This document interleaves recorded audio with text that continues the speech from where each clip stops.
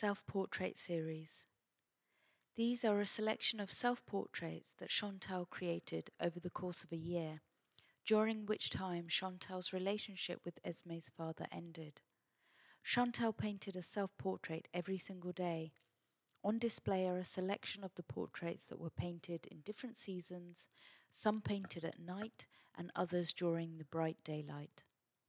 The portraits are hung in one line on one wall, all evenly spaced. They are all small to medium-sized oil paintings on board or on canvas.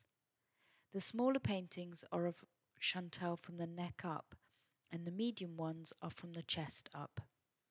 In each portrait, Chantal is looking directly at us, either facing us front on or with her face at a side angle.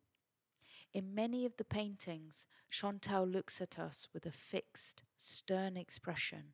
Her mouth is tightly closed and droops into a frown. In others, she looks at us with a hollow, pained expression. Chantal has captured these expressions through quick, thick brushstrokes. Subtle variations of fleshy pinks are layered up to give her face strong contours, and she uses dark tones to give definition around her features and the outlines of her face.